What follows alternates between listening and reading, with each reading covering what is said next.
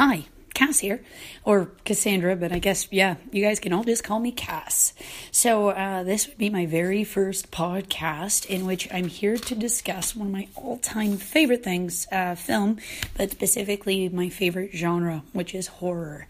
To everyone, that's not exactly everyone's favorite. A majority of people hear the words horror and just assume that you're some kind of freak.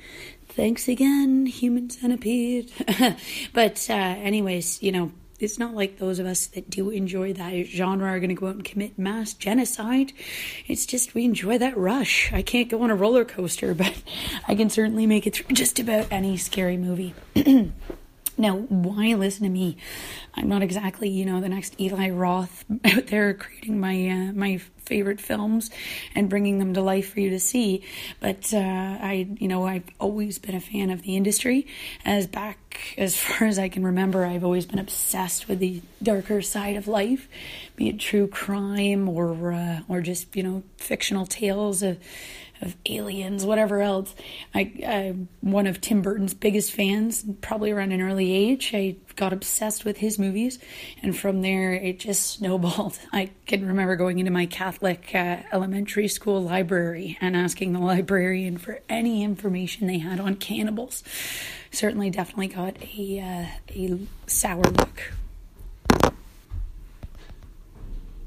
Now, I could bore you with tales of basically how I creeped out my fellow schoolmates through elementary school, high school, and post-secondary. But basically, I'm here to convince you, why am I worth listening to, weekly to discuss horror films, new and old? Well, it goes back to my first home. We lived right next to a general store which allowed movie rentals. So my parents did not care about my viewing habits. Basically, the rule of thumb was, if there wasn't a lot of sex, then fine, you could go watch it. So I'd go basically spend my weekends renting a stack full of scary films, seeing what I thought, and then of course go back to school on Monday. Now, when I finally turned 16, I was able to work there and start recommending these titles to people. But what always held me back was that lovely 18A rating here in Canada. Now, that being said, after this, watching the films just wasn't enough. I wanted more. So I started reading, absorbing everything I could to do with the directors. If there is an art director, a cinematographer, anything to do with the film, I wanted to know about it.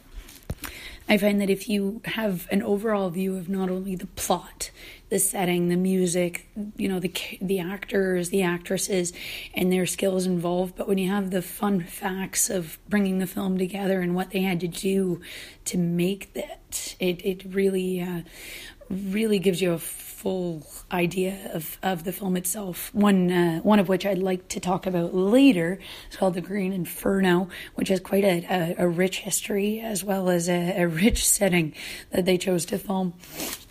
Now that being said, hopefully I've discussed a little idea of what we'll be discussing each week, and just intrigued you enough to tune in with me and basically go forward with me in this journey and just discussing new and old favorites of our, the one genre of film no one likes to see, horror films, because of course Hollywood doesn't tend to give us a very good idea of that in a typical review, and they tend to shun horror and consider it really just that one, it's sort of the black sheep of the family.